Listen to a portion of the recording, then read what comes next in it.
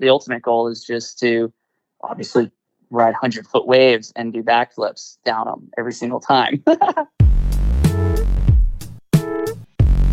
Welcome to The Drop, Stab's weekly podcast. My name is Danny Johnson, and this week, podcast is a little late. We're committed to releasing this podcast every Friday in Australia, which is Thursday evenings in the US. You're going to have to do the maths if you're located elsewhere in the world. But this week, we're a little late. We're late this week for a reason, and the reason is this episode, we have an interview with the winning shaper of Stab in the Dark. We wanted to give everyone a couple of days to watch the series before we announce the winner anywhere online. So if you haven't seen the final episode yet, now's your time to tune out because I will be spoiling this year's winner very shortly. I'll also be chatting to Kai Lenny this episode for no other reason than I just wanted to talk to him. He confuses me and he also fascinates me.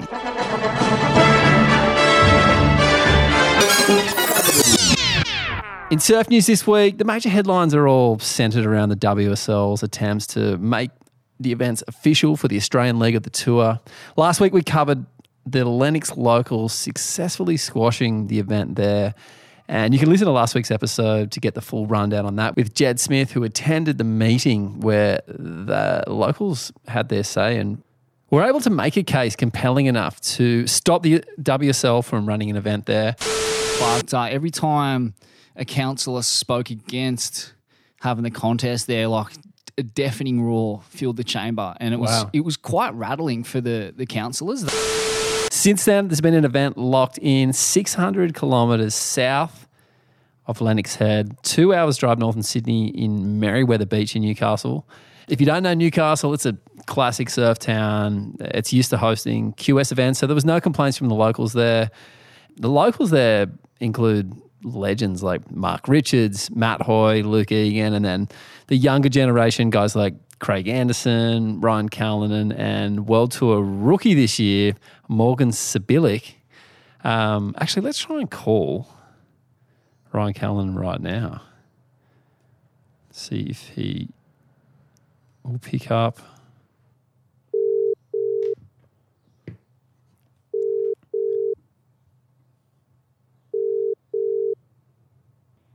Hey, this is Ryan. Leave a message. Well, that did not work, but let's just assume he's happy because he's one of the most positive people I've ever met. And I love him, even if he refuses to take my calls. So as it stands at the time of recording, the Newcastle event is confirmed. There's also an event confirmed in Margaret River, Western Australia. And there's two other potential events for the Australian leg that the WSL are working on at the moment. The first is Narrabeen in Sydney, and the other one is at a location that can't be named as yet, but that'll make 4 events in total if they're able to pull them all off, and then who knows after that. But massive congratulations to the WSL for making it happen. Seems like they're going to extreme lengths to get the tour happening this year, and I guess because of that, I promise to watch every single heat day run. Unless the surf's a little bit shitty or it's with some lower seed surfers that I don't really care about as much. But other than that, I am right there.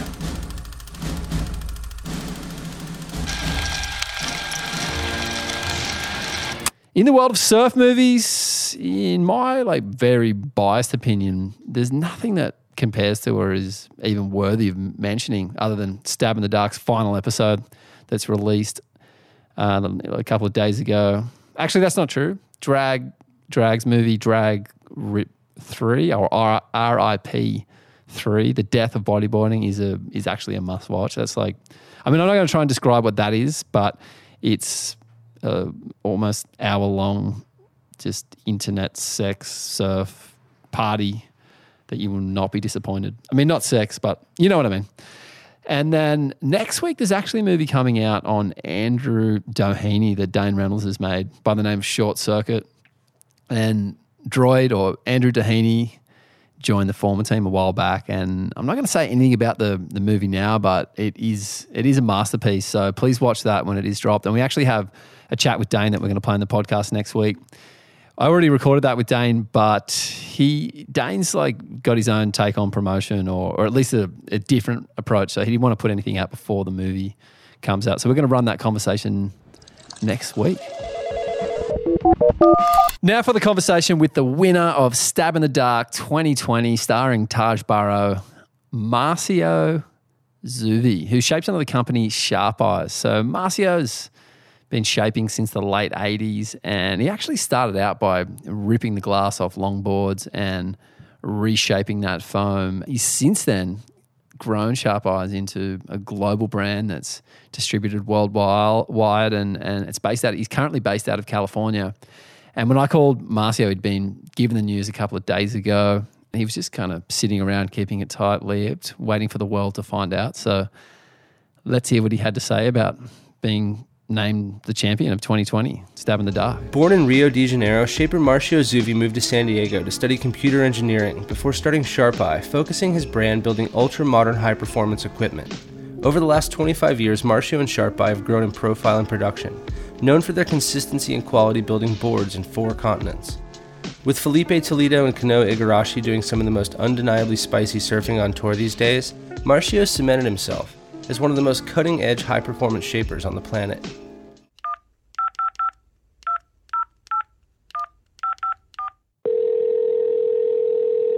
Sharp Eye. Marcio, Yeah. it's Danny from Stab. Hey, what's happening? Not much. How you doing? Good, man. Congratulations, you're the winner of Stab in the Dark 2020. Yeah, thanks. Stoked on that for sure. How does it feel? It was pretty good. I mean, I wasn't expecting it because I kind of liked the way he rode the other ones in the final, but I still have to see the final. But when you guys called me up, I mean, when you came over and handed me the thing, I was like, wow, no shit, pretty stoked. Yeah. It was good. Are you? I expected a little bit more emotion out of you. Are you someone who keeps it all under your hat a little bit? Dude, I've seen a lot, so I'm kind of a more like, a little drier, but it's not like I'm not stoked, I'm pretty stoked. In fact, I liked it a lot, the format you guys did this time, and being part of that it was great, really happy with it. The winner is this one, 72. Sharp Eye, get out of it. What? That is epic, yes. Congratulations. That's my pick of the bunch. And what does it mean as a shaper to win Stab in the Dark? Oh, no doubt, like considering who was running, the top guys in the world right now, it's a pretty big accomplishment, for sure.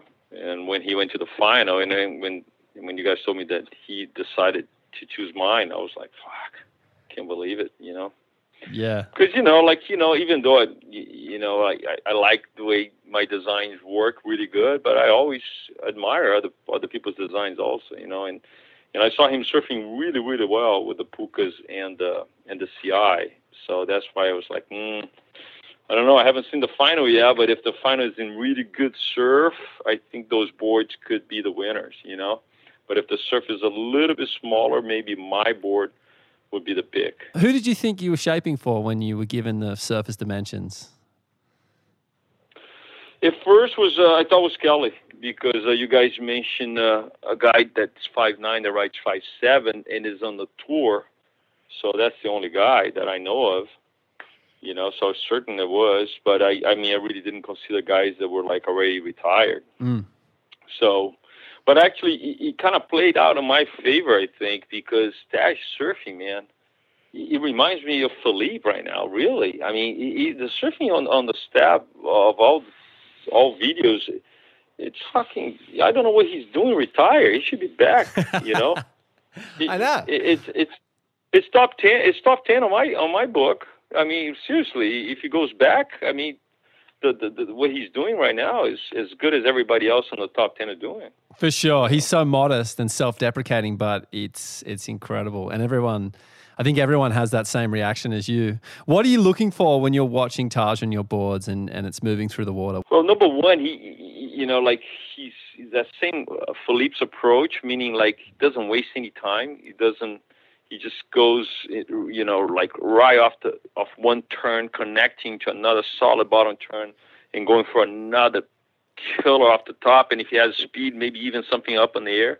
So it's really fast and lively, and that's what I aim for, which is different than, let's say, a little heavier built guy that has a little slower time to set the turn, and obviously a massive carve, but not as electric as Dash and approach. So that's when I saw the board for him. When I saw that he was the guy, I was like, oh fuck, that would be good. I hope he likes that one. No, I really like this format, and because also there's another thing to consider, that you guys level the playing field on construction. So basically, Taj was really feeling the designs. From one board to another, the flex pattern was the same. So because like when you guys basically, like on the previous tab in the dark, say go ahead and do whatever you want. There's guys building PUs, epoxies, and within the PU, different stringers, different constructions as far as, fiberglass and all that. So all this, for me, matters. On that level of surfing, it's huge. Like here, I measure flex, I measure weight. There's a lot of things that plays a part. But you guys basically leveled that side of things, and he was just feeling the shape. And that was really, really accurate, I think, of a judgment, Yeah, and I guess it really does matter who the surfer is. Like I was speaking to Darren Hanley this morning, and he won the original Stab in the Dark, which is in 2015 with Julian Wilson. And he says whenever he gets given the surface dimensions, his boards didn't make it this year. They got stuck in transit, or they got stuck in their factory over in the States. But he said whenever he gets given the dimensions, he goes straight over to Mick Fanning's house, and they'll talk through who they think the surfer is. And it's pretty hard to pick. I think he said Geordie Smith was a pretty easy one, but the rest are hard. And he actually thought it was Carissa Moore this year. But really? Yeah, so he didn't pick Taj either. But would you change the board depending on who the surfer is? Yeah, definitely. I mean, if it was Kelly, I would do the same, because that's what I was thinking to begin with. I mean, you guys also said that like the wave's supposed to be medium to small, and fucking the surf was going off. It was hollow and completely different.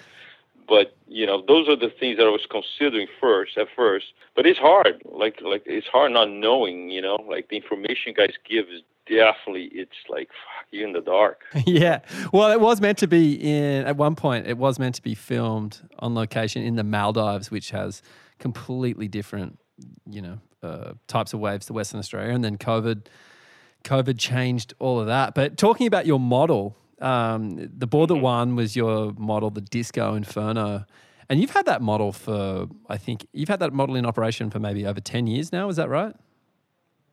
Yeah, no, that model's been around, but I always perfected, towards a couple riders, but it's been a go-to for a lot of guys on the QS, it's always been a good one to have on the quiver.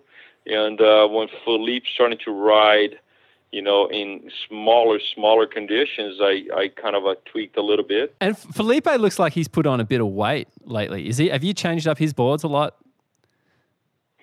Yeah, we're in a situation right now because he doesn't want me to change, but in Hawaii we're hanging out. It's like, man, you gotta change. No, trust me, I'm going to lose weight. It doesn't happen that way, Yeah. So right now I'm building like 20 boards for Australia. And I'm bumping up, big time, because you know how it is. In your mind, you think you don't need that. I'm fine, but no, I saw him burying the rails, and I was like, dude, you definitely got more weight right now. You need more volume. And will you try and work with Taj in the future? Obviously, he loves what you do.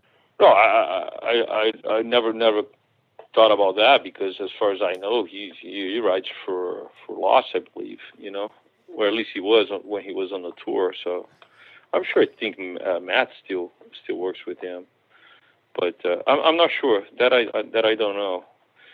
But like I said, it really surprised me, man, why he's not on the tour. I mean, I know he's kind of burned out, being so many years and all that. But the surfing he's putting out, dude.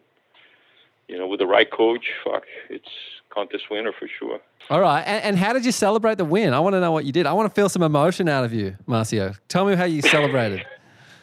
Dude, I'm waiting. It's almost like because you guys said like don't do anything. I'm just kind of waiting to pop the champagne. We got a little celebration ready for tomorrow.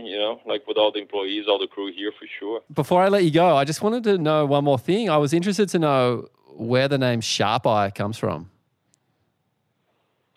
Sharp Eye came from. Shoot, I was. When I was in Australia, I think, or I was in France, and we were kind of trying to create a brand, and a lot of people, were in the shaping room looking at the details of the shape and all that, and I was seeing things, and people couldn't really see what I was talking about. So I was like, bro, you got to have a sharp eye. Listen to me. You got to look at that thing this way, and that's when it's stuck, Right. Sharp so eye is that. You had more attention to detail than the other people in the bay that you were around? Sharp eye meaning like you have to look, with what's not obvious. There's a couple things that they're really hard to dissect, and you really have to be attentive to detail, and that's what the sharp eye thinking, Yeah. All right. Well, a lot of shapers have a reputation for being crazy people, so. Maybe that's part of your madness. Fucking normal. I don't know. Yeah, it could be. It could be. No doubt about it. I mean, if you come here to the factory, you see like, fuck, I got numbers, I got tons of files and things, and I'm kind of controller freak.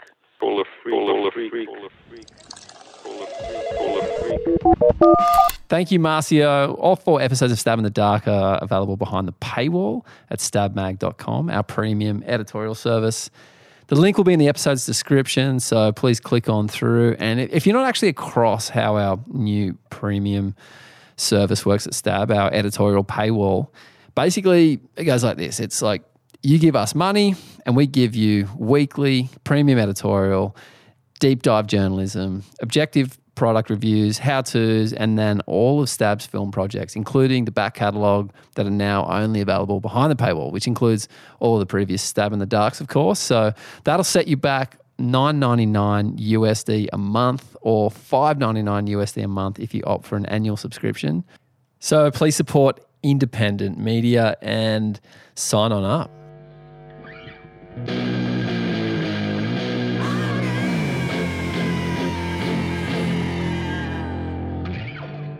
It's now time for my conversation with Kai Lenny. Kai's someone who I just couldn't take seriously when he first emerged on the surf scene. He was so polished and well-oiled as a self-marketer, and even the way his personal brand is just perfectly suited to mainstream marketing, he seemed too polished to be a real thing. I didn't even see a human when I looked at Kai. I saw some sort of big wave robot, just too perfect, and he just has this excessive hygiene and well-spoken shtick. It was almost surreal. Like if you sat down at a computer and opened up some fancy futuristic program and typed in Hawaiian Waterman humanoid and then pressed print on a 3D printer, Kai Lenny is exactly what would come out. And of course, like in the years since, his like completely playful approach to life-threatening waves has been undeniable. So I've come to love him beyond my confusion. That's enough preamble. We all know who Kai Lenny is, so let's hear what he's got to say.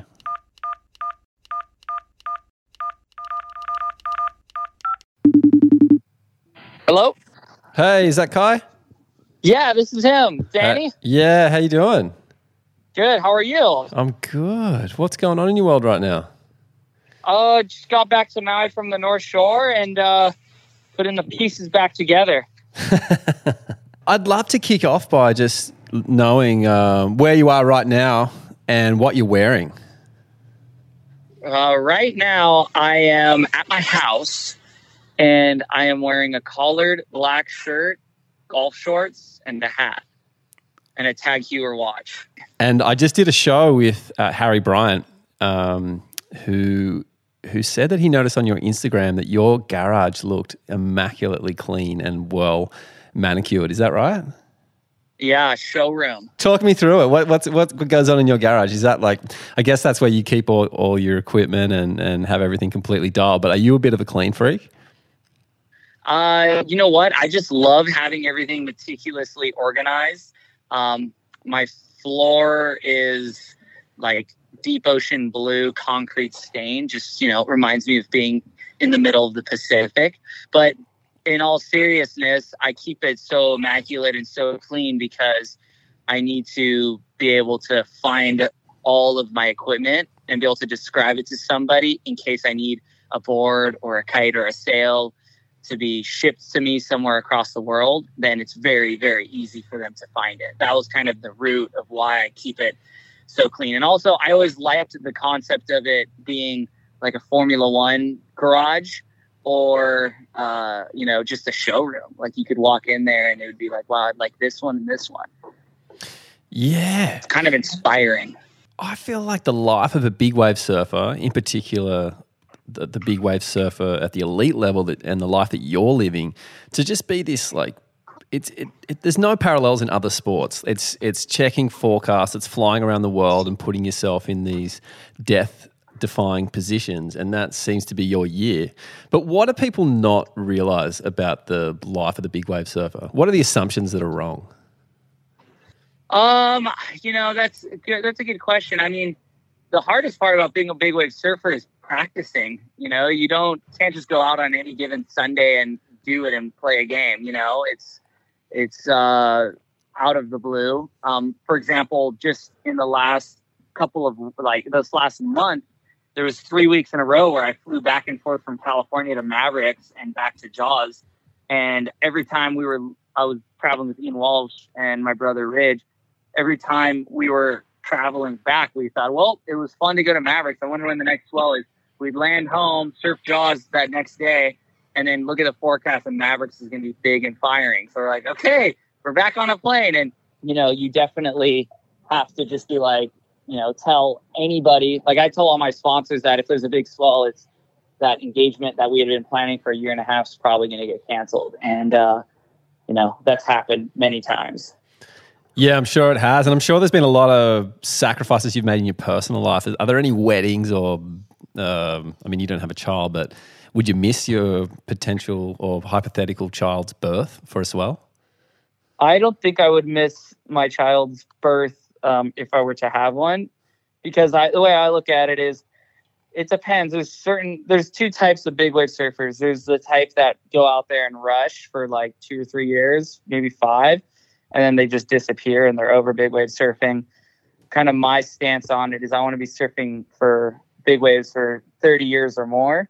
So you miss one big day, there's always going to be another big day. And, if you listen to the news, they're telling you that with climate change, storms are going to get more and more powerful, which is, to be perfectly honest, the only people benefiting from that are going to be surfers and in particular big wave surfers. So I guess bring it on. Bigger storms, the bigger the waves. So we have it on record. Kai Lenny is pro climate change.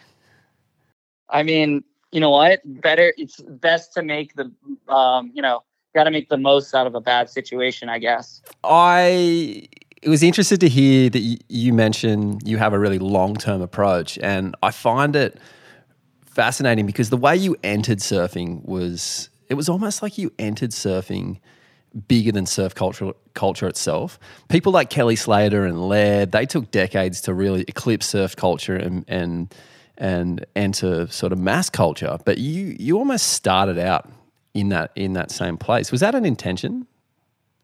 I think it was thanks to those individuals paving the road before me. And then, I think by way of doing so many different sports and I don't know, being able to touch so many different people in different parts of the world, that kind of gave me an in. And then within the actual core form of surfing, I've been doing that as the first sport I ever did, but I feel like I've been approaching it the opposite way, which is kind of starting big waves, and everyone can appreciate big waves, especially on a mainstream level. And, and now I'm working my way back down to smaller waves and getting better in small wave surfing. So it's kind of funny. I think I've done everything in reverse. And I always joked that the way I like entering any sport is kind of through the back door, which is, people don't see you at first, and then all of a sudden you're on stage. And Laird was obviously a mentor of yours, and the comparisons between you two are really common. How does that sit with you?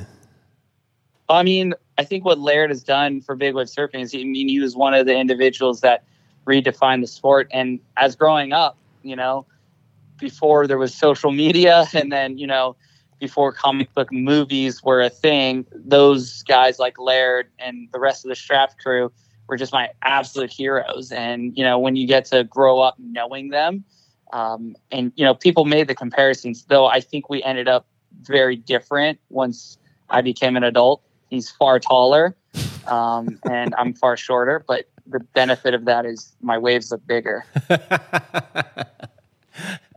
What about what other differences are there in terms of your personalities?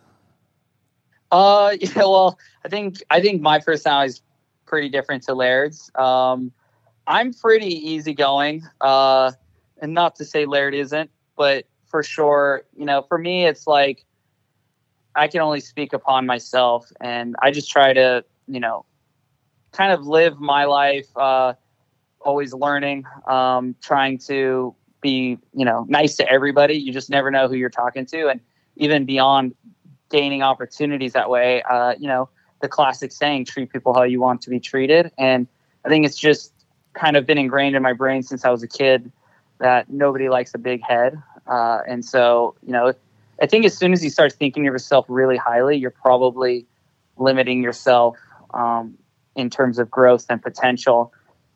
I always feel I'm probably my greatest critic. So, I push myself to become better every single day in all facets of life. Yeah, that's pretty interesting. How do you balance the mindset necessary for big waves and the accolades that come with it with the potential fear of it going to your head or becoming like some sort of somewhat of a narcissist? Like, how do you get your head around that type of those dichotomies in your life? Well, I think with big wave surfing, I think what we do is absolutely incredible, and it should be appreciated for sure. But what always keeps me humble is you could go ride 100-foot wave and then be walking through the airport 6 hours later, and not one person could recognize you or know who you are, or let alone care. It's almost just like candy for them to watch on Instagram for 10 seconds and then they move on with their day. I got my goals. And since I'm my own greatest critic, it's like, for me, it's about overcoming, the small little steps that are before me. And eventually it leads me to the ultimate goal. And the ultimate goal is just to obviously ride 100-foot waves and do backflips down them every single time. The way you come across, even in this conversation, anytime you show up in media or even when you're surfing, is it doesn't seem like you ever look uncomfortable and you don't ever make mistakes. Can you humanize yourself for me and tell me about a mistake you've made or your biggest mistake even? Oh, I mean, I feel like I'm constantly making mistakes, and but I'm quick to look in the mirror and register it. I mean, I'm only human. There's nothing really special about me. How much media training have you had? I've never had any media training. Really? You speak this well and that articulate just naturally? Yeah, I've never had media training whatsoever. This is just how I talk. That's impressive. I think part of the reason why I do articulate things a certain way is I'm fortunate to work with a lot of people that develop my equipment, or, I've worked with people that develop my windsurfing gear, my kiting gear, my foils. And in order to get sometimes my idea across, I have to be very, I have to be articulate in how I present it and try to describe the feelings that I have on the wave. Because you know how surfing is like trying to describe a color. You can't really describe what it is. Only a surfer knows the feeling, that classic saying. And on that note, can you describe for me your best wave from start to finish from the last big day at Jaws? Well, so, I mean, talking about mistakes, for example, that day on the January 16th was the biggest day since probably the last Eddie ran in 2016, and might have been even bigger. than that Eddie Aikau day at Jaws. It just hit it perfectly, and it was giant. And my session started off pretty rough because we were dealing with, a lot of people that aren't normally out at Jaws, and, everyone wants the biggest wave. And then my jet ski got put on the rocks trying to help save me after, getting my board off the rocks. And I just remember sitting on the rocks and kind of looking up to the sky and going, am I being punished for something, or is this a test? And I've never felt a more, true feeling in my gut in my entire life, which it was a test. I'm like, okay, the gods are testing me. I go back out, I hide, we put my jet ski up in the tree since we can't get it off the rocks. And then, I'm out there with my brother, and my brother, we just wait our turn, and all of a sudden, just this big, giant West monster comes out of the, basically out of the channel, and he tows me in, and I'm just going, okay, well, this is the slab of all slabs at Jaws. And I remember just dropping into this wave and seeing my brother disappear over the lip, and just seeing such a long wall. The best waves at Jaws, though, are the ones that look like pure closeouts. Like, it almost feels like the entire world's about to fold over you, and if you don't make it, you'll be sent into oblivion or the 13th dimension. But you gotta have, like, there's a certain moment when you're bottom turning, you have to have complete faith and trust that everything's going to work out. And you almost kind of can't think about what's happening in front of you. Just sort of like let it wash right through you, like the particles being sent from the sun. And so as I was bottom turning into this wave, I didn't even finish my bottom turn before I saw the lip throw. And there was so much time for it to come over. I just remember pulling up high to get speed and start knifing down the wave on my tow board, and just seeing the inhale of the wave. It just looked like the back of a dragon, just scaly and gnarly on the lip. And I just thought, man, if I fall right now, it's going to be one of the worst beatings I probably will ever have. And I had so much speed because I trusted my board. Board has been, we've been working on that for like 5 years, 6 years with my shaper, Keith DeBull. And when I came shooting out, I came down over the ledge. And what I remembered realizing was, that ledge I was going over was where I normally get barreled paddle and surfing, or even toe and surfing. So this wave was big enough. It broke way farther out, and I was riding a different part of the wave. I guess they call it the second bell at Jaws. There's like 3 bells. First bell is where you paddle. Second bell is like when it starts getting big and you're towing. And then third bell is like apocalyptically big. This one was like in between second and third bell, I think. And I just remember coming out having so much speed, and I just saw a big open face. I'm like, I got to just try to hit the lip here. And I just ended up doing a big carve. And remember, the carve felt so good because, I just survived not getting eaten alive. And then I thought, what else can I do? I still have so much time on this wave. So I went for an alley-oop. And then mid-alley-oop, I was like, oh, I'll try, a double alley-oop. And the wind ended up catching my nose, and I got sent off axis and hit the water going pretty fast and got the wind knocked out of me. But I was already in the channel at that point, and it was probably my single best ride of the year, only because of the level of criticalness, and then also what it took to get there. It just felt like I was being rewarded by the gods, a god. Wow, that was enthralling. Thank you so much for describing that. It's horrifying, but it was so interesting to hear you break it down in that much detail. And I love the fact that you've brought back the strapped backflips, alley-oops, and big airs at the end of waves. Can you talk me through your thinking there? Because no one else does it, and I was a little bit like, what? Like, since Rush Randall and these guys in the 90s, no one's really bringing that side to it. And I don't know if it's seen as novelty and people don't want to do that, or if it hasn't really fit in with the dogma of big wave surfing. But can you talk to me about that type of surfing from your point of view? Yeah, so that type of surfing for me, I was, of course, inspired by the Strap crew, Rush Randall in particular. I mean, back in the day, they would do these massive kickouts and do these huge flips and stuff, and 360s, alley-oops, whatever.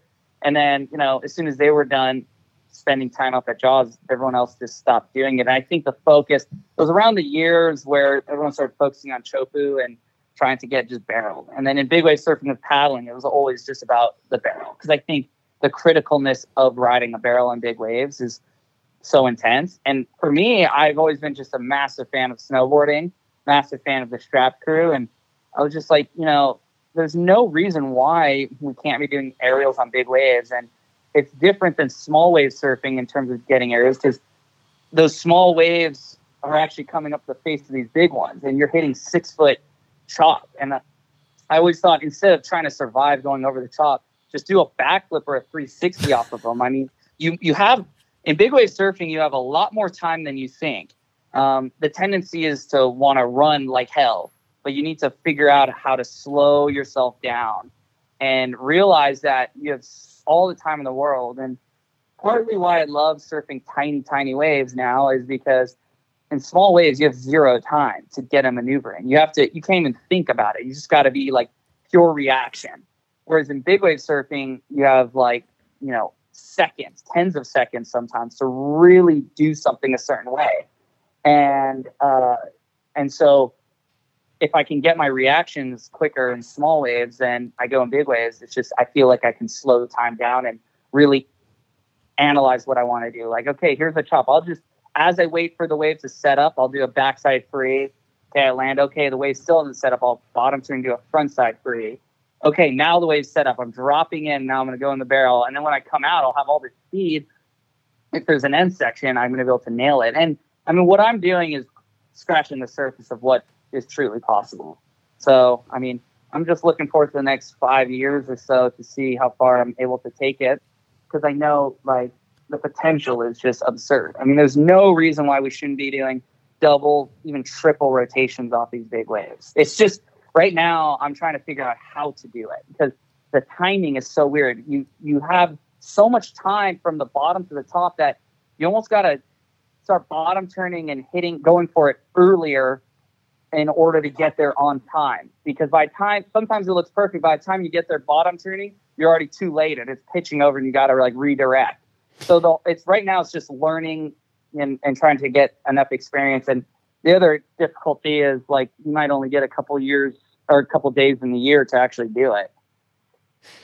And surely it has to be on the end section. You can't really hit the lip midway. You would lose speed, right? Or am I thinking too small there? I mean, I think the thing is, I mean, it takes experimentation. You got to just at one point go for it, but then the consequences of getting just totally destroyed for trying an error is so high that, there is really no reason why you can't hit the outside peak section. Like, you just have to have first enough speed and you have to figure out the approach. It's not going to be your traditional deep bottom turn to pop off the lip, John Florent there. It's going to be like probably cutting across the face a little more. But again, I'm still experimenting and trying to figure that out. It really all comes down to speed. And fortunately, my boards are the fastest boards. How do you know that? How have you just decided that? How do you know? I mean, I just have tried so many different boards. We're constantly swapping in the water. And, my boards are built from windsurfing concepts. So I know for a fact that we have stuff that are designed within my boards and fins that, surf boards don't necessarily have, but windsurf boards have. And windsurf boards are always at high speed. So, I mean, I think, if I'm able to make certain sections and others aren't, it's probably a clear indication that I have the fastest boards. Yeah, that's the results speak for themselves, I guess. And you touched on it previously. I'd love to know what happens in regards to the politics when you have a well-publicized swell. There's lots of people there. There is potential, disagreements around who's taking their fair share or how people are acting in the water. What happens post-surf? Are there massive text threads or how does this type of thinking, these type of events get sorted out? Well, it's funny, it's like really it's because a lot of times when the media pushes a swell, like it's the biggest swell since then you get a lot of people get really like anxious, I think. And, with big wave awards, of course, and, sponsorships on the line, people are just hungry and they're not doing it, I think, just to like be mean in terms of like taking more than they should. It's more that they kind of get caught up in the moment. They're in survival mode. It's intense. They see a big wave and they just want to be on it. And that happened with Jaws this year where there was a lot of people out there that normally are very cordial and take turns. And it was actually the top level big wave surfers that were out there were the most well behaved. And it's because they would see another, deserving big wave surfer going for a wave, knowing that they had waited an hour for it, and they'd let them go. Now, there was an issue where, with cone surfing, I can understand what the guys were going through in the early 2000s, which is you waited your turn for an hour, and now you're going on a wave, and then you have somebody just come swooping around you and think that it's their wave, and they had just caught one 10 minutes earlier. And you're just like, it's like, how do you think this is going to play out? And would you do that same thing at Pike to somebody that, has earned their spot in the lineup? Probably not. But the power of the jet ski is a crazy thing. And I feel like, if everyone just takes their turns, everyone's probably going to get more waves. Because I can tell you for sure that there were waves that went completely unridden because people were just battling for it, and it was like completely unnecessary. And, paddle surfing kind of gets rid of that a little bit. Granted, there are days where it's really crowded. Say on a really big day, at any one of the main big breaks. But, again, it comes down to the swell as well isn't maybe producing as much big waves as people see on video. Like, there was every half hour a set at Jaws, and in between was smaller waves. And, on a day that big, you're just going to wait for the bigger waves. So people get antsy, and all of a sudden an hour and a half goes by and you haven't caught a wave, and people just want to ride waves.